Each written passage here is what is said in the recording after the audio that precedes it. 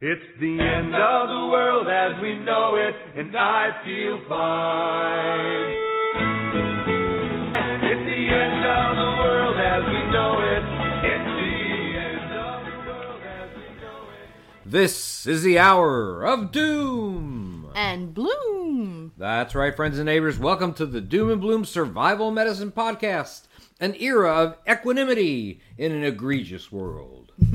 I'm Joe Alton, MD, that old Dr. Bones, co-founder of the survival medicine website doomandbloom.net, where you'll find 1,200, articles, podcasts, and videos on medical preparedness. And I'm Amy Alton, also known as Nurse Amy. And I am also the co-founder of all that stuff you just said. That's right. I'm an advanced registered nurse practitioner and a certified nurse midwife. And purveyor of some of the highest quality medical kits on the planet at store.doomandbloom.net. Well, if you say so. I do. You do. And not to mention the goddess that's the hottest. Oh, yeah. You know what? We're going to tell you the basics here. We're going to tell you the conventional wisdom here. We're going to tell you the unconventional wisdom here. It's whatever it takes for your family to be medically self-reliant in times of trouble. But before we start, You better listen to this. Absolutely. All information and opinions voiced on the Survival Medicine Podcast are for entertainment purposes only and do not represent medical advice for anything other than post-apocalyptic settings, which we were almost in. Got close, didn't we? Oh, yeah. But not quite. That's right. We strongly urge our audience to seek modern and standard medical care whenever and wherever it is available. Please. That's right. Don't listen to us, but there might come a time when you are the highest medical resource left to your family, and our job is to make you effective in that role, so maybe you should listen to us. Right? Hey, many people are concerned about what appears to be a second wave of COVID-19, the pandemic disease caused by the SARS-CoV-2 virus. And indeed, some states that were relatively unaffected by the virus are now reporting pretty high numbers of cases, and people are beginning to get concerned about hospitals' abilities to deal with the more severe cases, right? Now, in previous podcasts, we stated that second waves we thought were pretty much inevitable. Absolutely. As soon as the host for the viruses emerged from our homes and we started intermingling, of course there were going to be an uptick. And that's just the way it is. But we cannot live inside our houses. That's forever. True. Not forever. One thing you should know about these pandemic waves is that they're going to have peaks and they're going to have troughs. I guess that's why we call them waves. Mm-hmm. And you can do things to delay them, and you may be able to make the peak a little bit lower, but you just can't stop them any more than you can stop the waves in the ocean.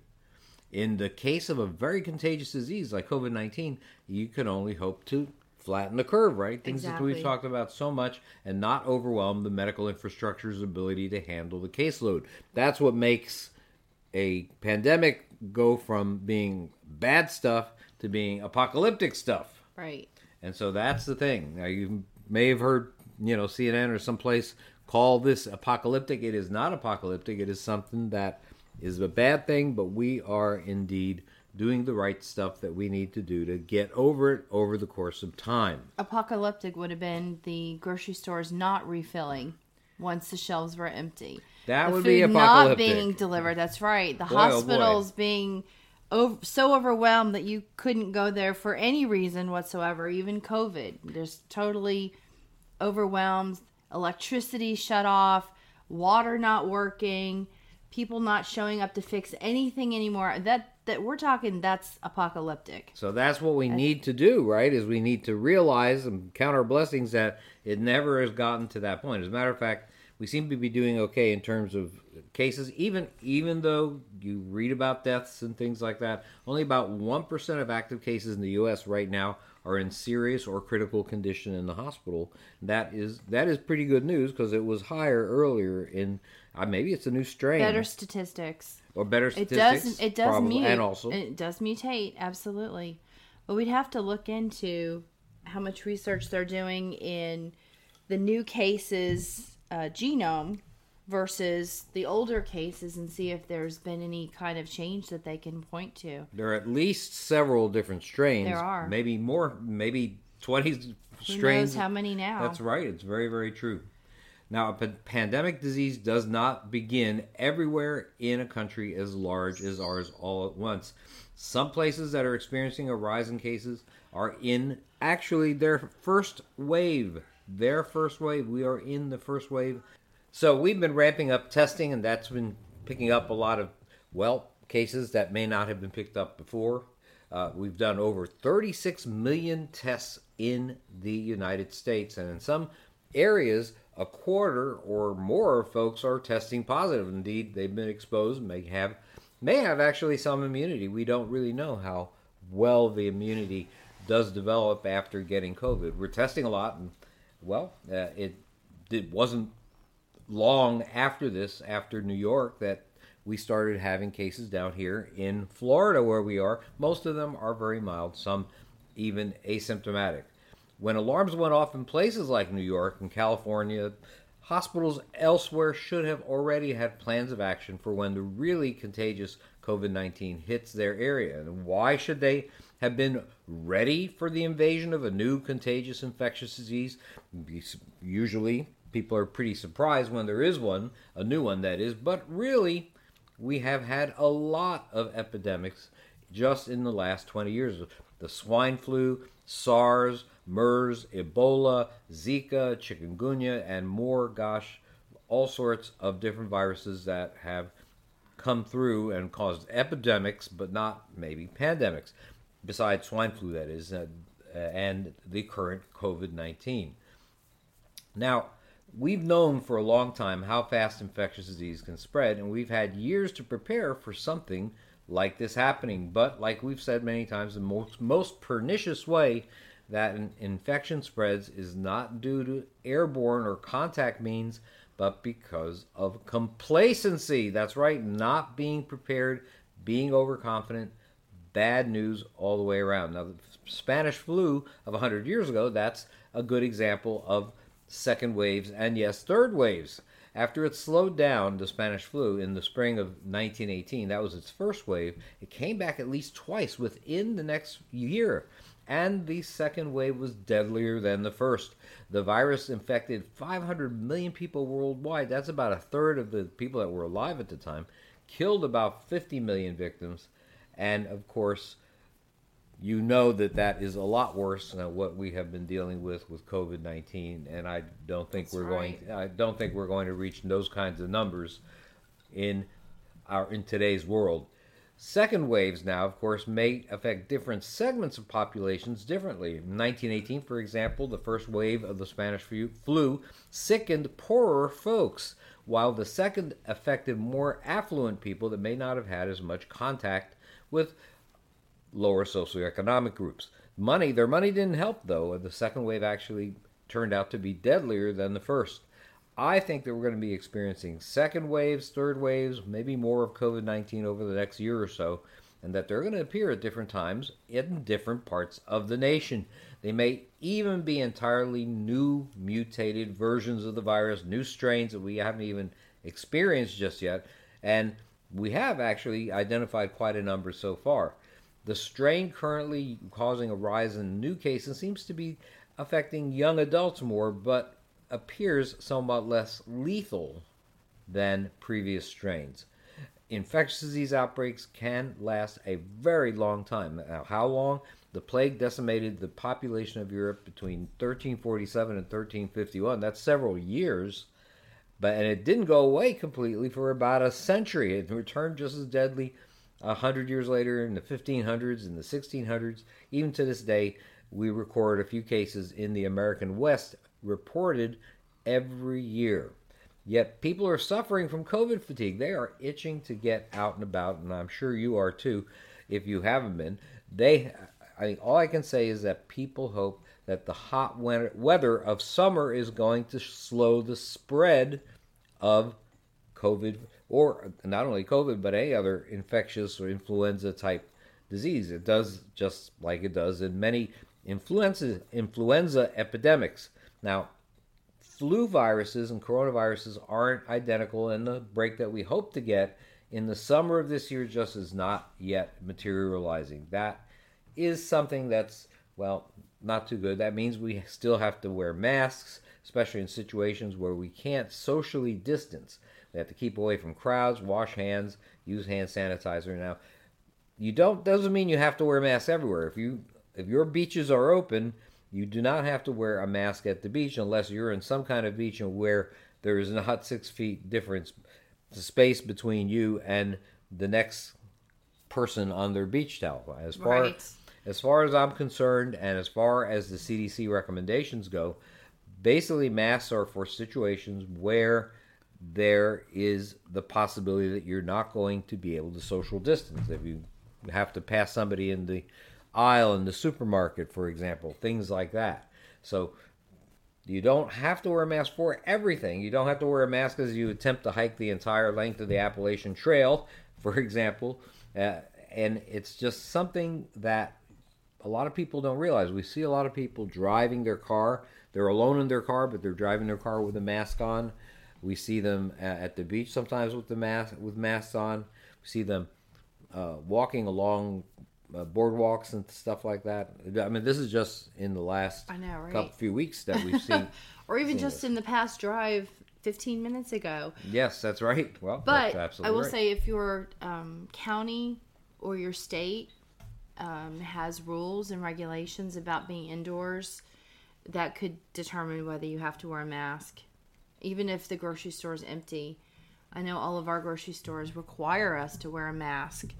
Right. Whether there's anyone inside other than the clerks or not, we have to wear a mask. So that's just the way it is in our county. So you just have to follow the rules and also the common sense. Right. Even if it's not required, if you or the people you may be in contact with when you come home are vulnerable, you definitely want to be taking care of yourself.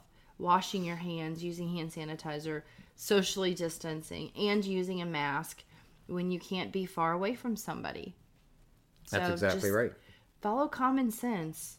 That's right. And by the way, if anybody needs masks, I think Amy even has some N95 masks that are on your store, right? I have KN95s. KN95s, which yes, I think is the Chinese version of the N95. I will tell you what, I cut those open. I cut one open. Mm-hmm. This is my second batch. The first batch I had 2 layers of melt-blown material inside, which is great. It was a 5-layer mask, but it had a different interior filter. But this one has 3 layers of the melt-blown material, which really gets the smaller particles.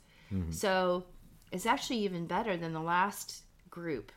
So they're nice. Yeah, I mean, I don't have FDA approval because they're from China, but they are a nice mask, and I feel comfortable wearing them. If you had COVID and that's all I had, that's what I would wear. I would choose that over a surgical mask. Or a cloth covering. Or a cloth covering any day. Absolutely. Well, there you go. You know, we've spent, I think we probably haven't gone through a show in the last few months without discussing COVID-19, but we should take a look back down the line at the last major pandemic, or maybe a little bit more. I mentioned the Spanish flu. You know, you can learn a lot of history's lessons here, and if you can understand the history of what happened before, you might not repeat the mistakes that were made back then. And that's the problem. We're canceling out a lot of our history these days. It's called cancel culture, and the problem is that means people are going to forget about history, and we're going to wind up ending up doing the same silly things or stupid things that we've done to get ourselves in trouble last time. But anyhow, if you're willing to listen, definitely listen to history. So let me tell you a little bit about maybe a brief history of the Spanish flu pandemic of 1918 and 1919. The Spanish flu pandemic, I told you, was responsible for infecting huge quantities of people, a significant percentage of the world population, and killed, unlike COVID, has killed 50 million people. I don't think we're going to get to the point that COVID is going to kill 50 million people. First, the thing about Spanish flu is that I think in general, people think that it came from Spain, but nope, well, we owe the Spaniards an apology.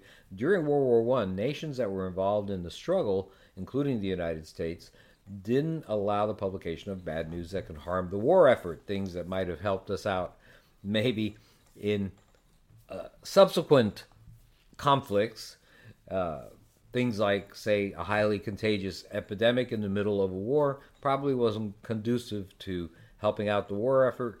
And sure enough, if you belong to Germany, or if you were in France, or if you were England, or the United States, you did not hear about this epidemic. The country of Spain, however, was neutral during World War One, and it didn't censor its press. And so whatever news you got about the new virus was usually from Spanish journalists. The pandemic became known as the Spanish flu because whatever news there was about it seemed to come out of Spain.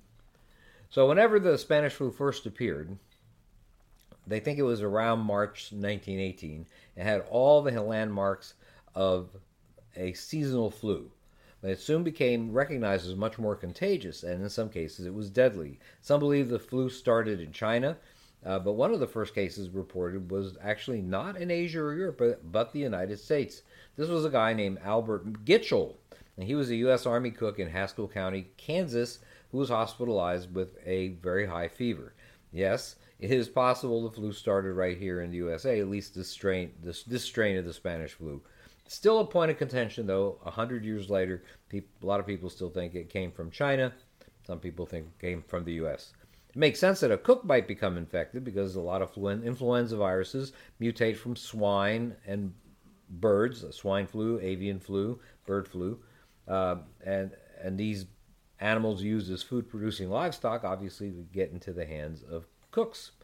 Anyway, the virus spread quickly throughout Army installations.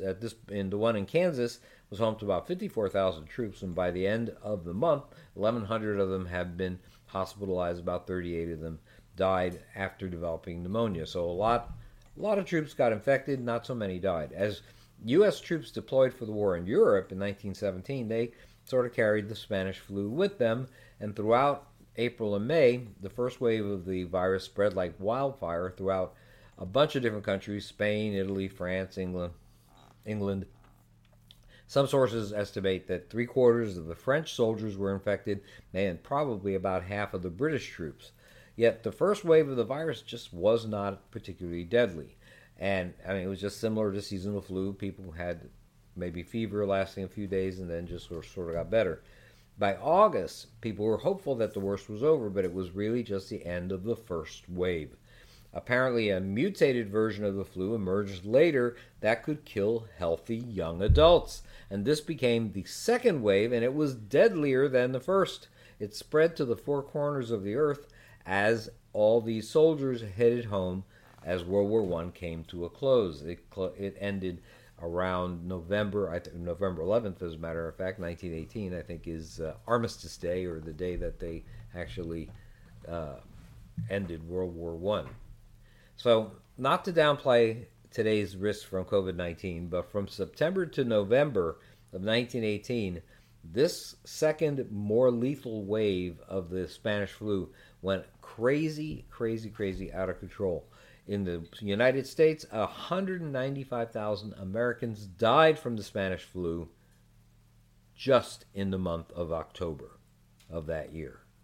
So it was pretty darn lethal. Whoop. And what do you got there? Stop sending us messages in the middle of our... I know, right? Someone had something to say, baby. That's so funny. So anyhow, let's talk about a little bit about seasonal flu. Seasonal flu usually claims victims among infants and toddlers, also the elderly, and the people that are infirm have a lot of medical problems. And if you looked at a graph, it would look like a U. It would have, if you went from used age and the number of people that got it, you would see a graph that looked like a U. You see a lot of people very young and a lot of people very old that have it, and the two ends of the graph would be high and there'd be a trough in the bottom. However, the second wave of the Spanish flu made a graph that looked more like a W, because it not only killed those very young people and very old people, but it killed a lot of people that were in the 25 to 35 year age group. And today, COVID-19 is affecting more people in this age group right now as our country is attempting to reopen. Now, the good news is that except for some hot spots, like Houston maybe, most of these younger cases so far are mild or asymptomatic, and the percentage that wind up needing ventilators are very small. But the high numbers of Spanish flu deaths in these healthy young adults mystified doctors at the time. They didn't know why people that were young were dying from it. But we believe now that the deaths were caused by something known as cytokine storm. When the human body is attacked by a virus, the immune system sends messenger proteins called cytokines to promote helpful inflammation. Now, in the Spanish flu, however, like COVID-19 can do, this system, part of the immune system of human beings, had a tendency to go haywire. And if you get a massive overload of these cytokines, you wind up having so much inflammation it causes a fatal inflammation in the lungs. And as a matter of fact, when autopsies were done on soldiers that died from uncertain causes from the Spanish flu, the doctors in World War I, likened the appearance on autopsy to the effects of gas warfare. Now, at the time, most public health officials were indeed aware of these outbreaks, but they were unwilling to impose quarantines, unlike what we're doing now, and where every health official seems to want to quarantine the country for the next 5 years and keep you in your house. It's a little long there, but they yes. were the opposite Probably. back then. They were the opposite back then, but they had the same concerns. Their concerns were that it would cripple the economy to lock down permanently or semi-permanently. It would cripple the economy, and certainly it would have harmed the war effort. Well, we are actually sort of at war now. We're at war in Afghanistan. We're at war in Iraq in a sense. No, we're not really, but we are in cold wars with North Korea and all sorts of people. And anything that cripples the economy, or like these semi-permanent lockdowns, honestly would affect any kind of war effort, and we just don't really realize it. But the people in World War I, they did realize it, and so indeed they didn't impose a lot of quarantines. They just had people go through it. There were also physician and nursing shortages due to all these military enlistments. Back then, when a war was declared, people actually lined up at the recruitment office. You don't see that anymore, but that's what used to happen back in those days, and that included doctors and nurses. The American Red Cross actually caused some problems because at the time, they refused to use African American nurses until very late in the pandemic, although they really needed many more. They needed all the help they could get, right. Everyone equally. Right, many more medical personnel than were available. And the technology, that wasn't sufficient to quell the crisis. You just couldn't see viruses back then. You know that you couldn't actually see a virus until the 1930s. Indeed, that's when the viruses were really first. There were people that hypothesized that there were such things as viruses, but they certainly, and I talk about it in our book, Alton's Pandemic Preparedness Guide, but they didn't actually see them. So most health officials back in World War I were convinced that the virus was bacterial in nature. Some bacteria they just couldn't see just yet. It turned out to be a virus. By December 1918, the deadly second wave of the Spanish flu, that finally passed. But indeed, there was a third wave. Now, that one seemed to emerge in Australia, and that was in January of 1919. It traveled back to Europe and to the United States, and it's thought that even President Woodrow Wilson might have been infected. He was the president during World War I.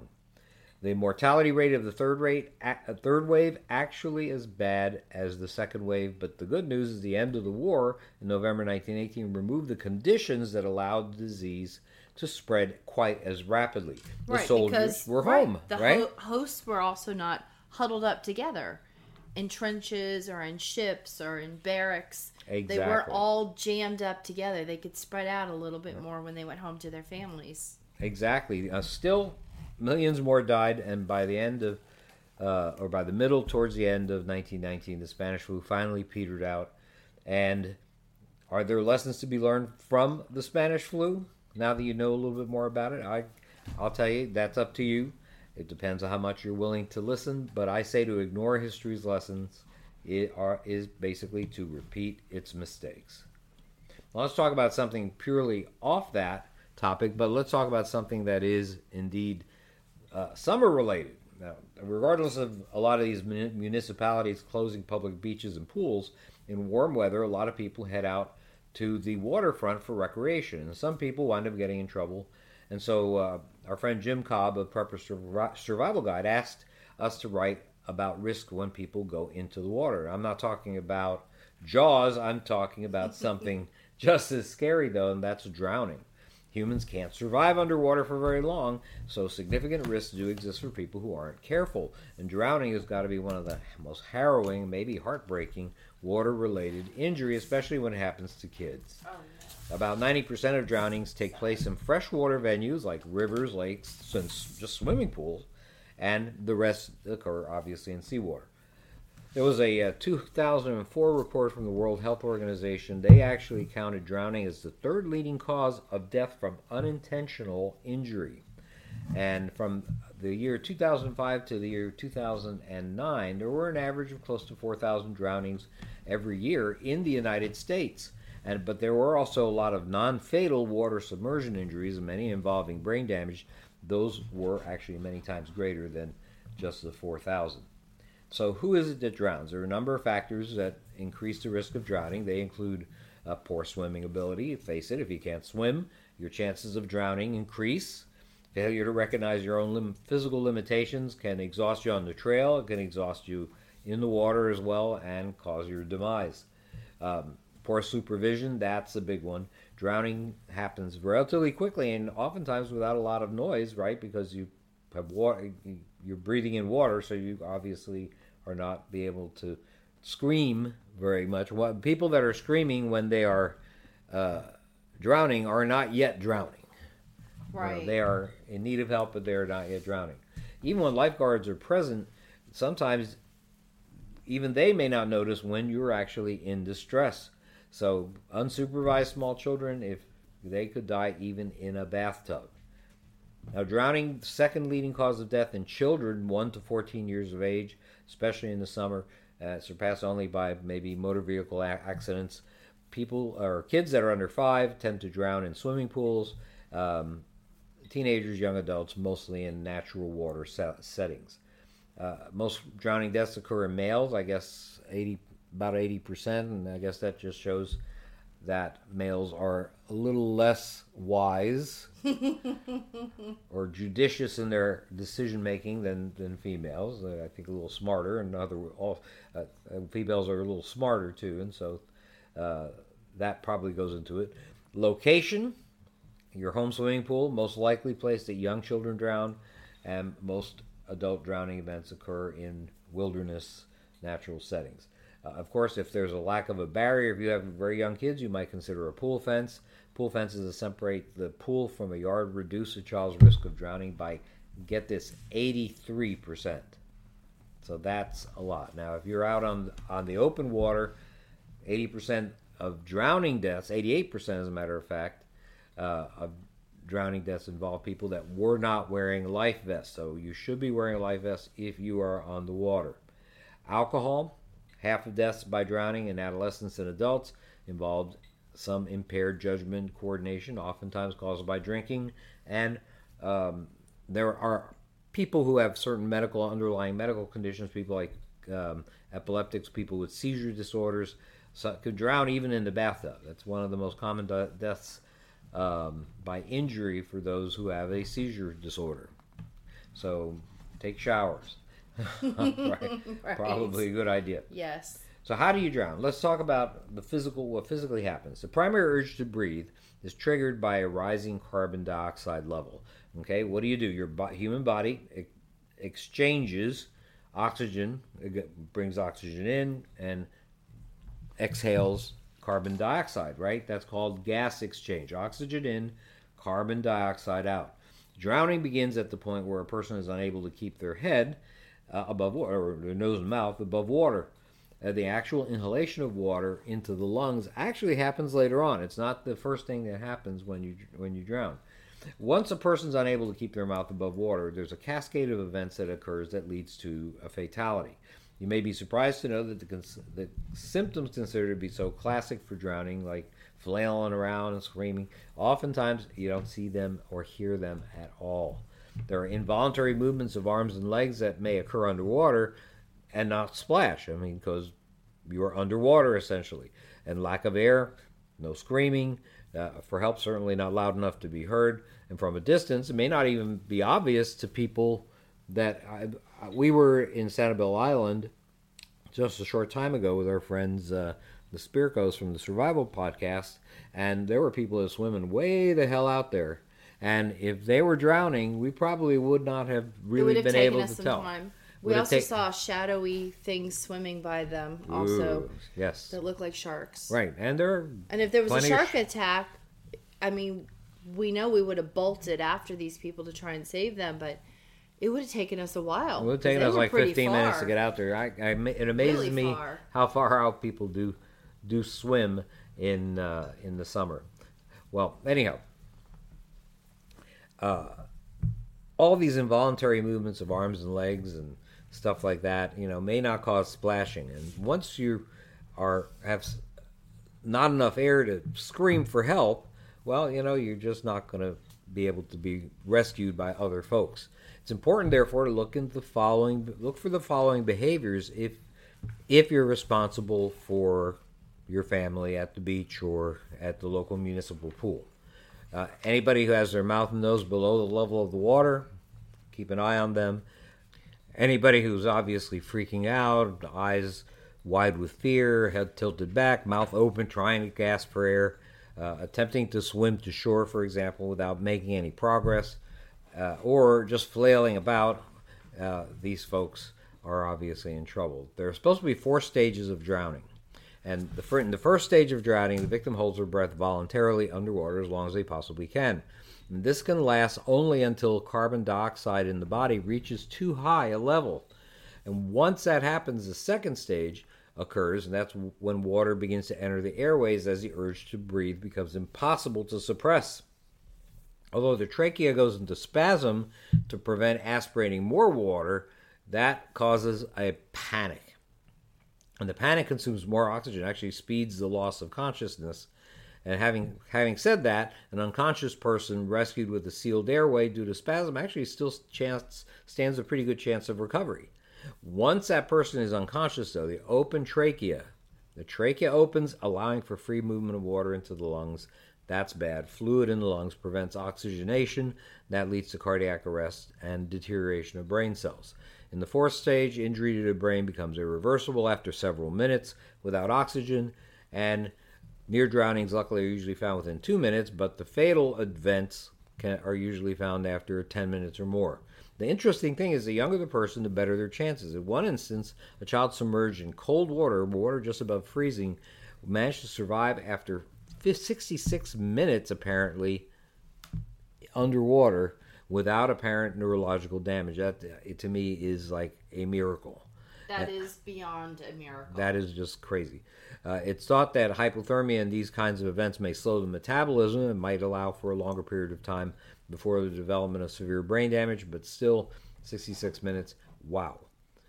When a death occurs in water, it's usually evaluated by autopsy. At that point, they'll see water in the lungs indicates that the victim was still alive at the point of submersion, by the way.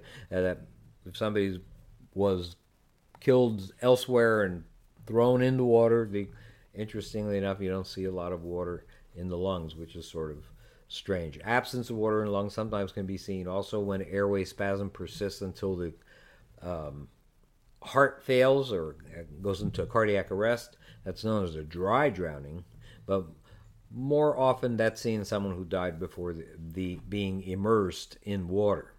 So staying safe in the water in summer weather, beating the heat often means the dunk in the pool or lake. We know that, and that's great. Here are some things you should know, though, to keep your family and yourself safe.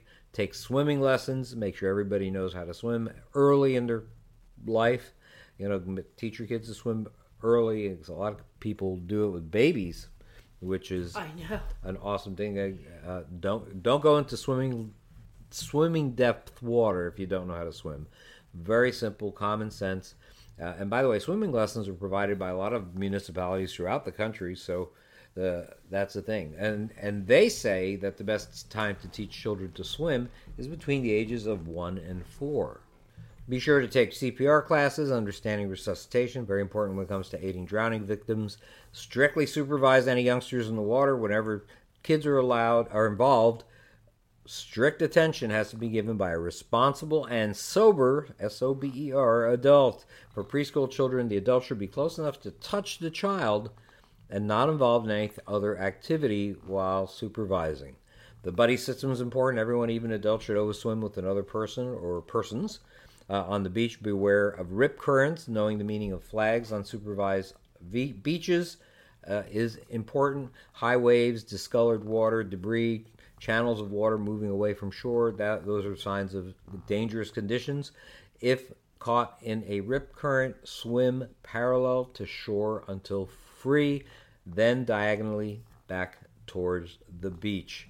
Foam or inflatable toys don't take the place of life jackets. Noodles and water wings, things like that, aren't acceptable as substitutes for life vests, especially on boating trips. Be firm about using the right equipment, even for adults. Pool fencing, of course, 4-sided fencing, 4 feet high with a high latch, safest way to prevent small kids from jumping or falling into the pool, getting in trouble. Don't leave toys near the pool after swimming.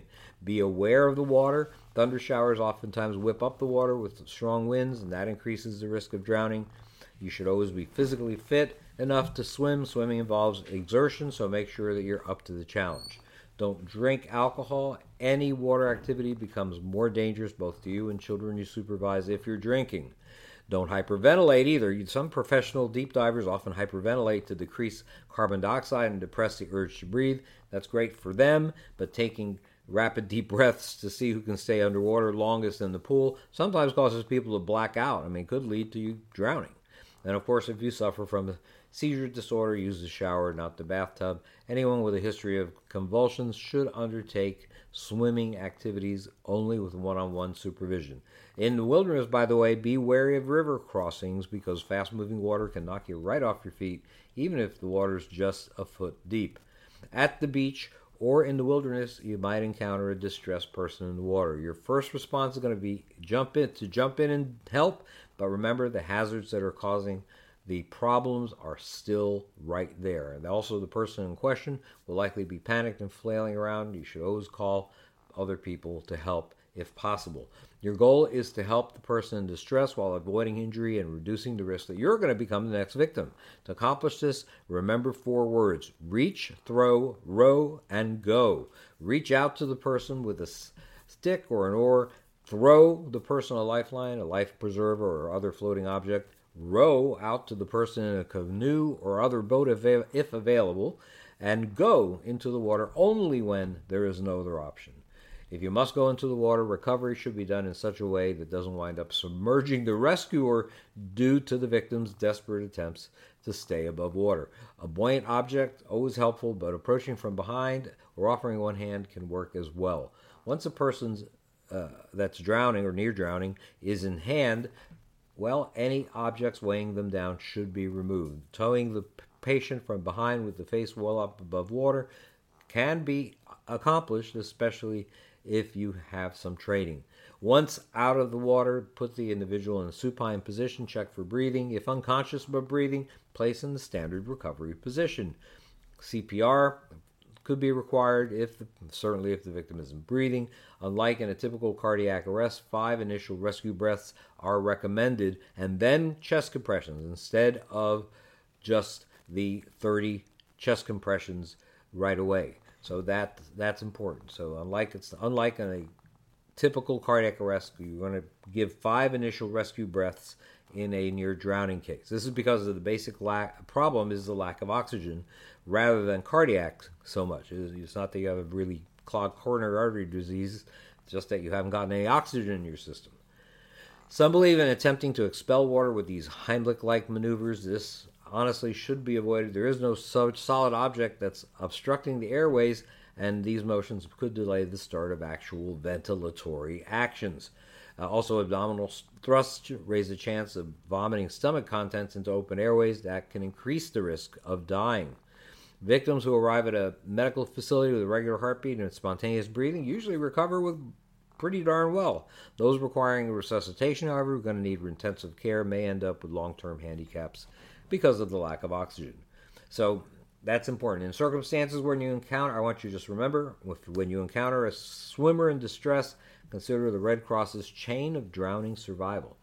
S, shout for help. R, remove the person from the water in a safe manner. And in normal times, have somebody call emergency medical services. If alone, begin resuscitation efforts for 2 minutes before calling emergency medical services. Begin CPR using both chest compressions and rescue breathing. Chest compressions alone are insufficient for drowning victims. And that's different from the normal routine instructions these days. A CPR mask, good for emergency situations to supply oxygen to the lungs without exposing the resuscitator to microbes, blood, and other bodily fluids. Not a bad idea. We have CPR masks in most of our kits. Maybe all of our kits, I think. So be certain to find some latex-free versions like what we have that prevent allergic reactions. CPR mask should always be in the section of your medical kit that is most easily accessed. And if available, if you haven't, use an automated external defibrillator, an AED, and assistive in transport to a modern medical facility if there is one. Outcomes worsen significantly in an austere or wilderness environment where you can't get people to help in time. Well, that's all the time we have for this week. We hope that you will continue to follow us on the Survival Medicine Podcast. I'm Joe Alton for Amy Alton, wishing you the best of health in good times or bad. Thanks for listening.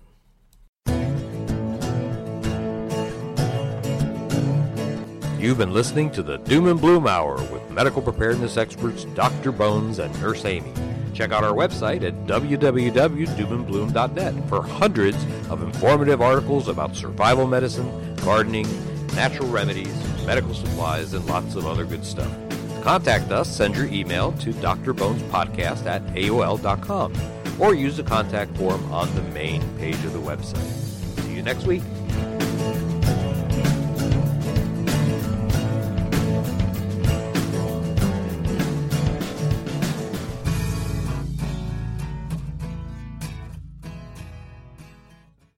Are you worried about how dangerous the world has become? In these days of terrorist attacks, natural disasters, or even a future collapse, you need to be medically prepared to keep your family safe. I'm Amy Alton, ARNP of store.doomandbloom.net, where you'll find an entire line of uniquely designed medical kits and supplies for when help is not on the way. For everything from individual first aid kits to the ultimate family bag, go to store.doomandbloom.net today. You'll be glad you did.